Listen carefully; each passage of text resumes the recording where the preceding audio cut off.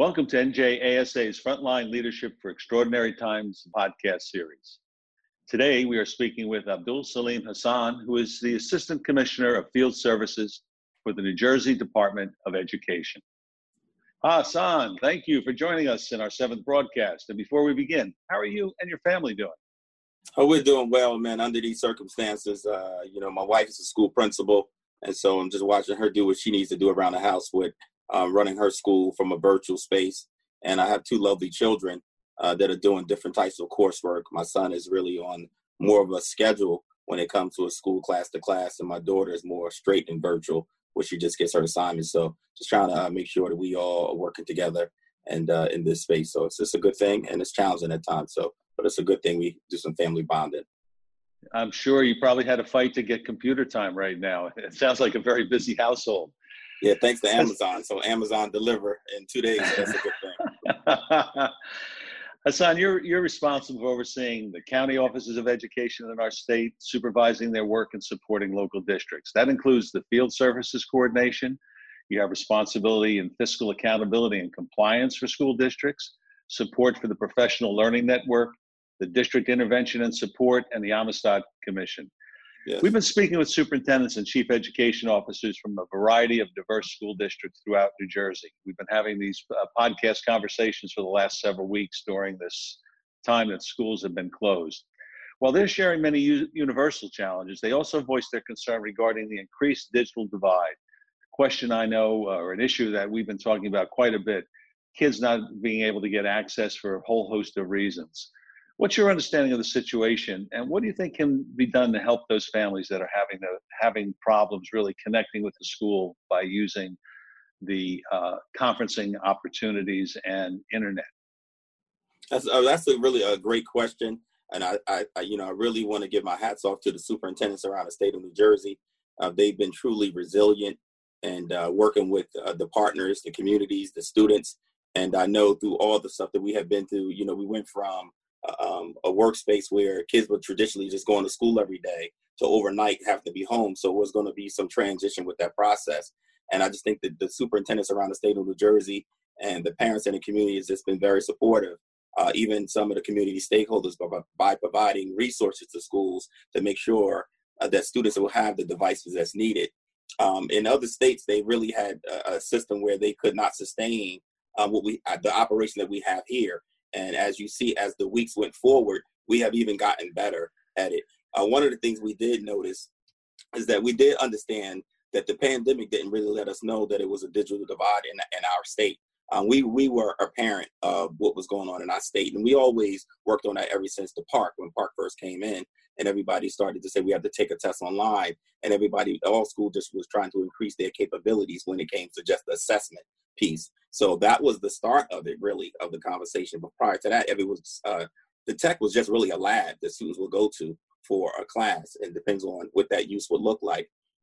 But through time, we have increased. A lot of schools have already had one-on-one, and some of the urban districts as well. So even in the last 2 weeks, about 12,000 students in the state of New Jersey over the last 2 weeks have gotten more access to computers and stuff like that. So, with the community partnerships, we continue to tread down that path to make sure that we have that type of quality and ensuring that we don't have those inequities in the state of New Jersey with the support of the Commissioner of Education and our partners from the governor's office and our assembly people. It's a discussion, and we're looking to resolve that problem.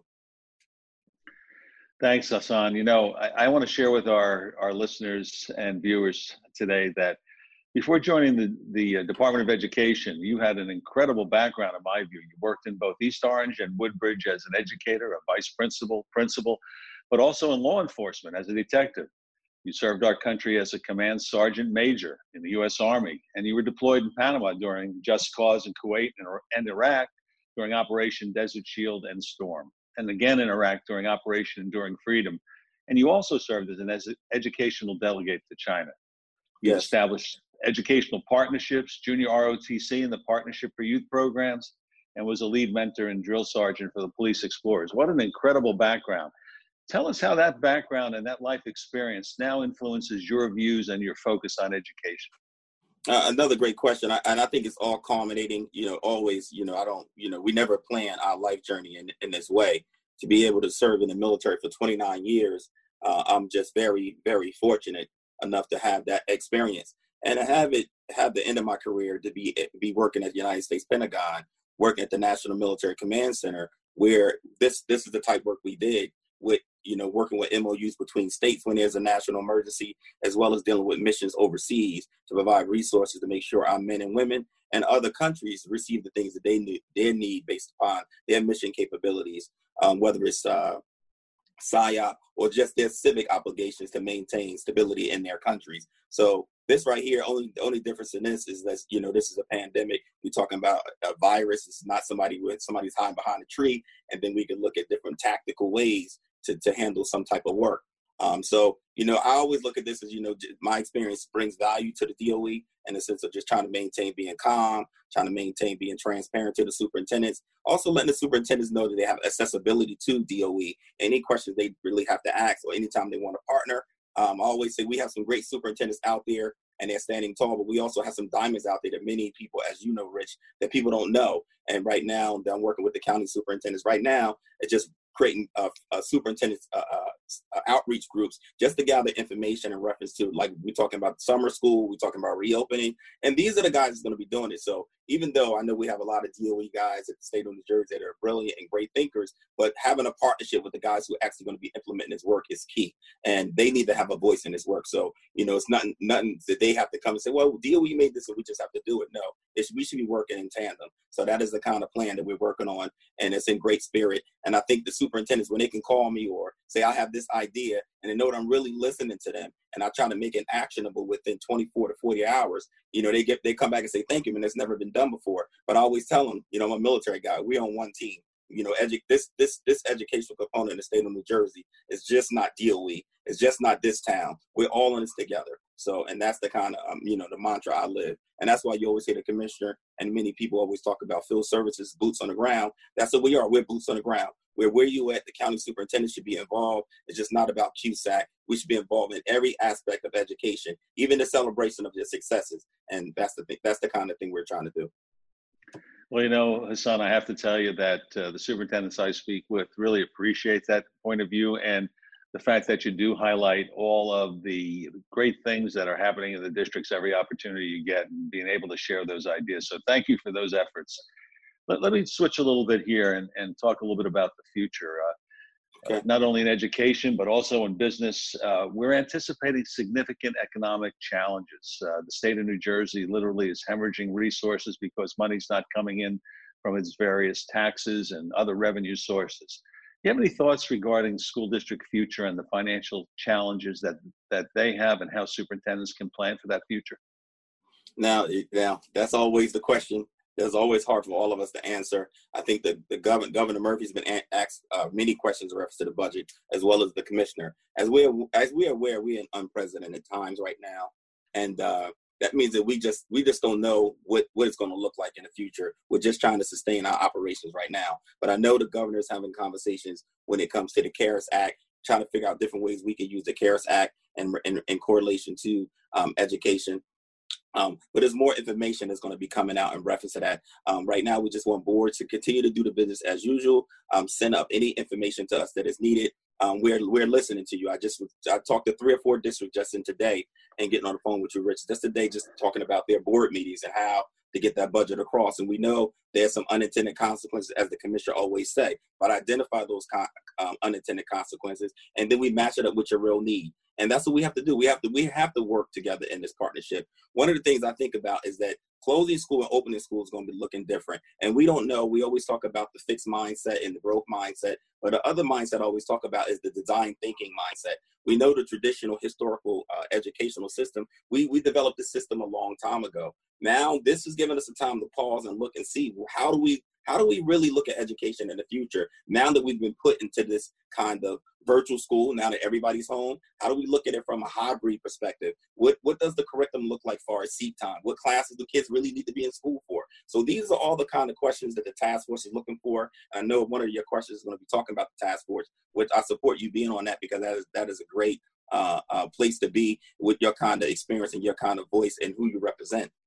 But we don't really know what it's going to look like. We don't know how September is going to, we don't know how students are going to be serviced. But one thing we are doing is planning for it, because we have to plan for every child. Just not the child that's on the football team, but we got to look at kids with disabilities. We got to look at kids with arts. We got to look at the elementary, the middle, and high. We got to look at what does AP look like for kids who need to be in trigonometry, classes like that. Because some kids, when you're looking at virtual instruction, some AP classes, a kid probably need to physically be in the classroom. I know I probably need to be in here if I'm taking AP Calc.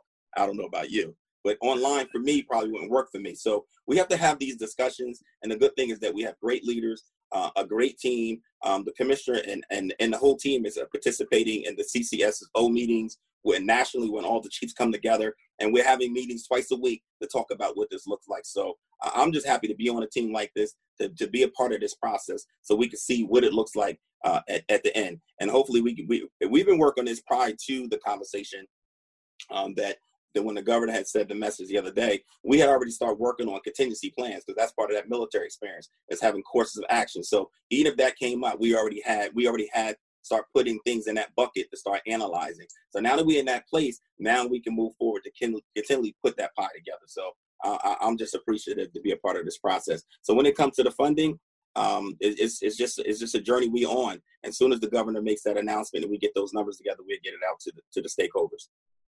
Sure. As you appreciate, in these times of uncertainty, everybody's looking to say, well, gee, what concrete information can I count on? I need to plan.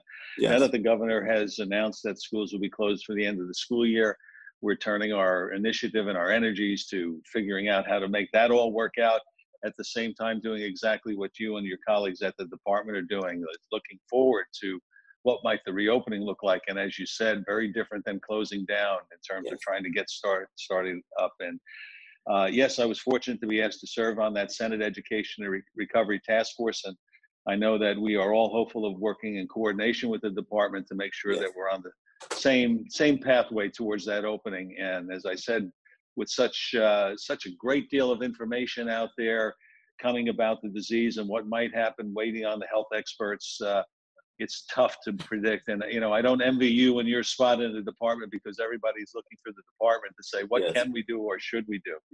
So looking at that, one of the things in closing, as we get, the school year, as you well know, is filled with traditions. It has a cadence to it. And as we get toward the end of the year, we're talking about proms and ceremonies and graduation that now can't be done the way that they've been done in the past. And all our educators are struggling with that. What are your thoughts about these year-end programs and how they might be conducted?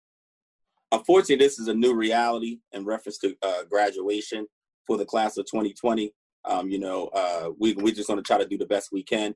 Under Commissioner Rep-elect's leadership, we have already put together a task force to address this and put out some guidance, working with our OSPEC unit, School Emergency Preparedness, under Director Jeff Gales and Dr. Kelly Williams are working together to put out guidance. The main thing is we want to ensure that the community is following the governor's executive orders, because like I always tell you, safety is first. I do not want to see people being in uncomfortable positions due to graduation. As we also looked around the country and saw that Ohio State, and much as people love the Ohio State, they did their graduation virtually. So we understand that this is a monumental point in kids' careers or on their journey for the future. But we also have to just think about safety of our parents and our loved ones. So they're looking at different ways. I've seen parades and all the things, but we want to make sure that parents understand that we have to comply with the governor's executive orders. And we know that local communities are going to force that from the gentleman at the ROC, the Regional Intelligence Command Center of the New Jersey State Police, have put out guidance. And we're making sure that they're using a soft approach with parents at the same time. But the main thing is it's all about safety and the safety of the kids. But we want to celebrate these children and their successes. And it even downtrends to just some of the moving up ceremonies for the elementary and the middle school. So we're not just discounting the class of 2020. We're looking at all ceremonies that we usually celebrate for children's successes that mean a lot to them. Thank you, Hassan. In my conversations with superintendents around this state, one of the things that I remind them is, this is brand new. This is novel for the people of the Department of Education, for our police force, for our health officials, and for our governor. And so the answers are not obviously easy in coming, and we've got a long struggle ahead of us. So We appreciate that you are in this with us and that you are helping to guide the conversation. And to that point, as we close our discussion today, do you have any final thoughts that you'd like to share with our members? Yes. So we just want to make sure that they're aware that Field Services is really supportive of the superintendents out there. We're working on some CUSAC modifications. We know that there's a current bill up there to also suspend CUSAC for a couple of years, and I know I've been getting questions around that.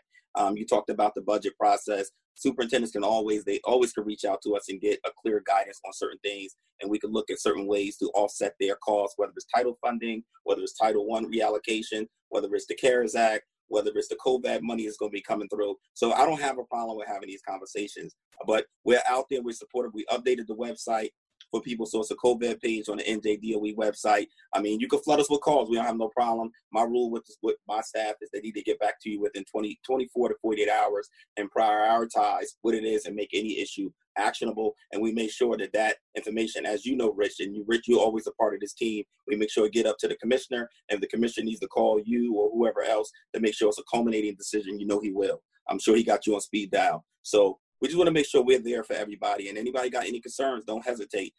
Be sure to reach out to their county superintendents. We're very thankful. We have some great guys out the field. And we talked about Bob Bumpus, my predecessor, who was totally awesome, that I check on and he checks on me for his wellness.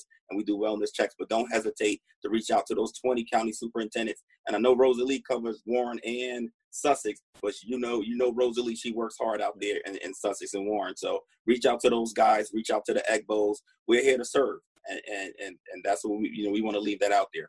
Okay. That's great. Hassan, you always talk about boots on the ground. We're glad your boots are on the ground with us and that you have the attitude and the drive that you have to assist us in this time. So let me just say thank you so much for joining us today. I look forward to doing that again. Thank you, sir. I appreciate y'all, man. And keep doing what y'all doing. I'm looking forward to continuing working with y'all.